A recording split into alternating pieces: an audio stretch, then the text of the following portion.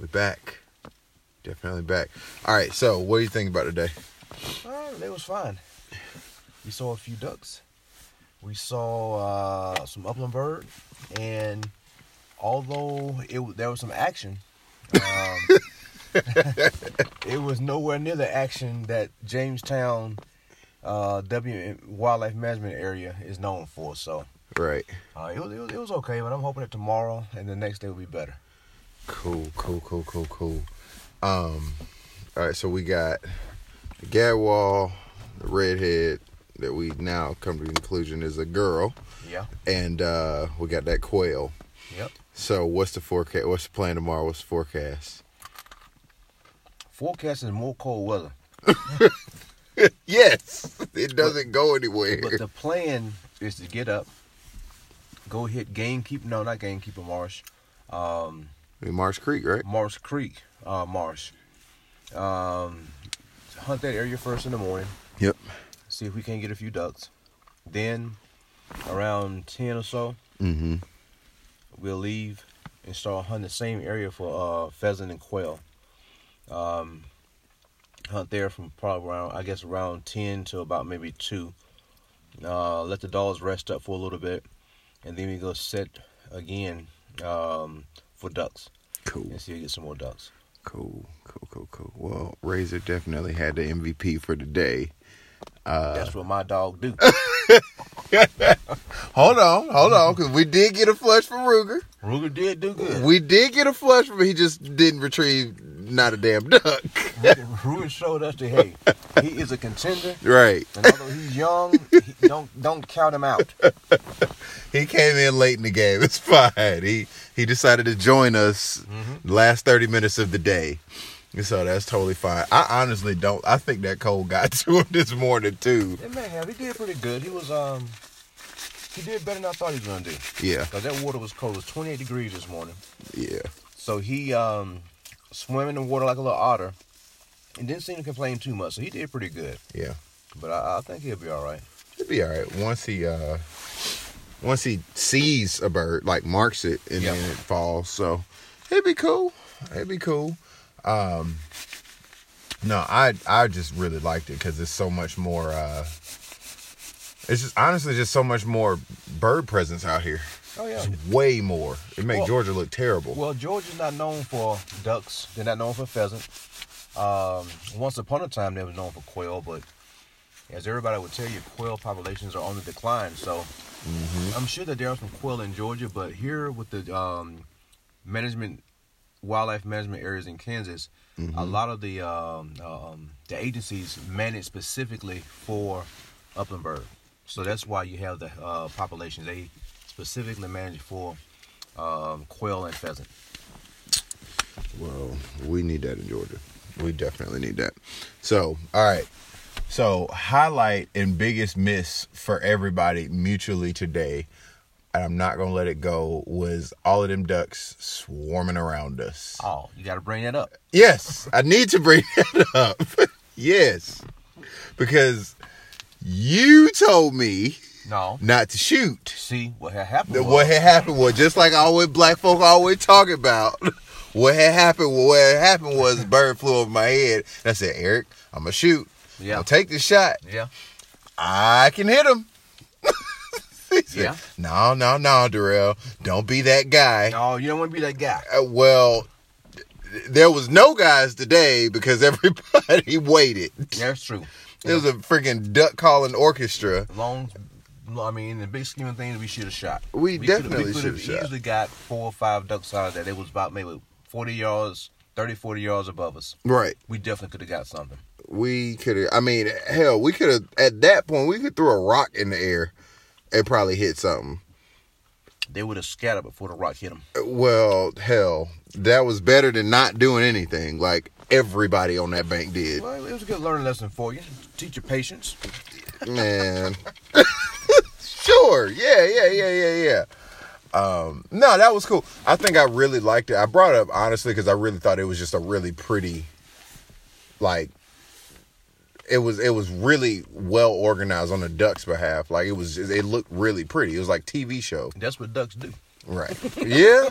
They didn't put on the show just for you. Right. They were trying to get some food, but right. That's what ducks do. They come in. They check out the spread that you have below to see, one, to see if it's safe, two, to see if it looks worthy of landing in, and a lot of times people make the mistake of when the ducks come in. As soon as they see the ducks come in, they start shooting them, well out of range. Yep. Called skybuster. Which I did today. Of course you did. That's what all new hunters do. All new hunters don't have that patience. Like, doggone, that's a duck, and I'm going to shoot it. I don't care if he is a football field away. Right. And then they miss. Oh, man. Well, so anyway. I was sky busting to make up for the fact that I didn't shoot anything when it was in the sky. Well, as the saying goes, nothing plus nothing equals nothing. Equals nothing. That's fine. But it made me feel better on the inside. That was one wasted shell, but that's totally fine. But no, that was cool. I just, looking back, I wish it was like that in Georgia, because I'd definitely be doing a whole lot more of it. In some parts it is. Like I said, Altamaha down in Darien, Georgia, down in that Savannah area. Yeah. There's ducks down there. I mean, once upon a time, the South, Georgia, South Carolina, those areas were known for having big, heavy duck populations. Right. That was back mainly during the days they was farming rice back in those areas, and the ducks would come down there, migrate, and hang out. Altamaha, WMA, is a good area because I went down there, and we saw as many ducks or more ducks as we saw today. Yeah. The downside to it is that when you have 20 or 30, 40 people out there hunting, some yahoo is gonna go ahead and start skybusting. Yep. They're not gonna even though you might be working the ducks, trying to get the ducks to come in and land in your spread.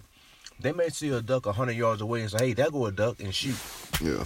And they're that guy that does that. And so there's a certain level of respect and rules to the game, so to speak, that happens when you're hunting the crowd like that. So. Yeah. But there are ducks down in Georgia, but Georgia would never compare to the huge migration. Right now, it's a few ducks flying here and there, but this is nothing. On a scale of 1 to 0, on 1 to 10, this is probably about a 1, based on what I have seen. Dude, everything here is like a 1. Everything in Georgia compared to here is like a 1. Now, what I will say, because you sent me that Labs versus Chessie's article. Yep. And I'm going to put my 2 cents in it. Labs make a better upland dog. I don't think so. I think so, man. I would bet my left arm and my second big toe that my Chesapeake can outhunt anybody's Lab. Okay. And then switch right back to ducks and do the same thing. He's versatile. The ducks I'm going to give you. Oh. He was beelining it today. Tomorrow I will put on a clinic for you on how a Chesapeake can do with upland birds. Okay, so Ray, you hear that? I wish Ruger was in the truck, but he's in the kennel right now. So the competition is who brings back more of what then? Oh. Is it a competition? It's on. Okay. It's a competition. It's a competition. So game on. That's fine. Now, that's cool. Whoever retrieves most ducks, and then we'll switch it up when we switch to upland hunting. We'll see who brings back more quail. Okay. Or pheasants, or just upland birds of any sort. I mean, not specifically. All right. I like competition. Good. This is good. And it's enough here where the playing field is even. All right. Well, don't get mad when my dog make your dog look bad. Because he back there just waiting on somebody to challenge him. Oh, that's fine. I'm just saying, the Gundog Magazine article, the one that we're referring to, I think they had more, they were like trying not to take his sides, but they definitely gave way more props to Chessies. Right, because Chessies are the shiznit. Well, that's fine. They can be that for waterfowl. Now, Razor was sitting there like a beast in the cold today. Like Ruger, he started shivering. He just was like, okay, this is getting him out. And he wasn't terrible, but I'm gonna give it to you on the ice part. Yeah, Razor wasn't even fazed about it. Right, and this is mild weather compared to what it really can be. Right. As the thermometer drops, and the water starts freezing up, windshield starts dropping to, below zero temps. A Chesapeake is made for that. A Chesapeake was bred. I mean, the lab has been around for a while. Mm-hmm. Back in the market hunting days, when they was shooting hundreds of ducks a day and needed a machine to go out there and retrieve all those ducks and then do the cold weather, high seas, brutal conditions, they skipped over the lab. There were plenty of labs around. They could have gone and got a lab and say, hey, we want one of these labs to go out and retrieve all these ducks. But a lab cannot hack it. It's not going to hack it. No. It's not made for it. So that Chesapeake is made specifically for the most brutal conditions on the planet when it comes to tough, cold weather to hunt in. And most people will let you know. Now, a lot of Drathar guys and wire-haired pointer, German wire-haired pointer guys was, my dog can do this, my dog can do that. But see, I don't even think they can manage. They can't. Like now, a dry, they can track like crazy. Our Chesapeake can too. A lab can. I mean, they can. They can. But I think out of the four, so we got a Chessie, a lab, a drop, and a what we doing? German wire hair or German short hair? It had to be a German wire hair because German wire hair is more in the category of a Chesapeake Bay Retriever. Yeah. Okay. Kind of stuff. There's just short hair. They're pretty tough, but they don't have the coat to deal with it. They're not gonna be able to. So we got those four, which two of them are the same thing. But some people would swear that is a difference. But they're basically the same thing. They're the same They dog. breed them to different standards, and they test them, hold them to different standards, but it's the same dog. Right. So, for those that are listening, if they want to differentiate the two, sure, we'll throw that in there. But, I just don't, I like drops, I really do, but in this type of weather, not gonna cut it. I don't think that dog will cut it. Well, same. Now a Chessie in extreme cool, but I'm curious to know how much more stamina that lab has over a Chessie in the upland fields. Now in the duck blind or just duck hunting period, the stamina. Chessie gonna outlast everybody all day. A Chesapeake was made for that endurance. Right. Razor has done 100 quail and 75 quail hunts where he goes all day, and he keeps going. As long as he gets some water here and there, he'll go. When it comes up in bird, though, I mean, both of them, a pointer is going to outdo all of them because a pointer is leaner. Yeah, but they couldn't deal with this, though. No, they not. No, they can't deal with this. But you mentioned about the stamina. I mean, Chesapeake's labs have stamina. I mean, some lab guys love their labs, and they would, brag on them. But I'm one of them.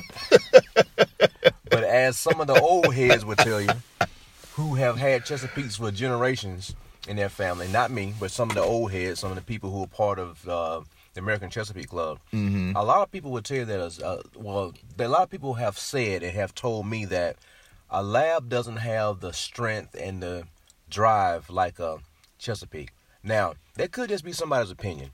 I'm not going to downplay labs because labs are good. Everybody likes labs. Mm-hmm. But with me, I'm a Chesapeake Bay Retriever for life guy. And I will put, a well-trained Chesapeake up against any other dog, and they'll probably be equal. But when the time where a Chesapeake shines, though, is when it comes to dealing with the harsh elements. When it's ice. Yeah. When it's just miserable. They were specifically bred and engineered for that. Yeah. Okay. I can dig it. All right. So, I kind of see you as a mentor, more or less a mentor. I do. So, what would be your critique on anything I did today? Well, a couple of things. You did a lot of good stuff. Most of the stuff you did was good. Just be aware of the legal shooting hours, because that would get you hemmed up. We pushed that, yes. Yep. And because sometime in game one, sun wasn't set though. Yeah. Sun wasn't set. That's right. Sun wasn't set. It was like 2 seconds, but it wasn't set. Yep. Just be aware of that. Sometimes, I mean, everything was good. I mean, you're a new hunter starting out, and You know, you're doing good. Sometimes when it comes to duck calling, I'm not the best duck caller at all. I can do some quacks.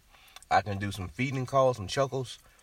But sometimes when the ducks come in, you know, it all depends. I mean, I've learned that sometimes it's good to call, sometimes it's not.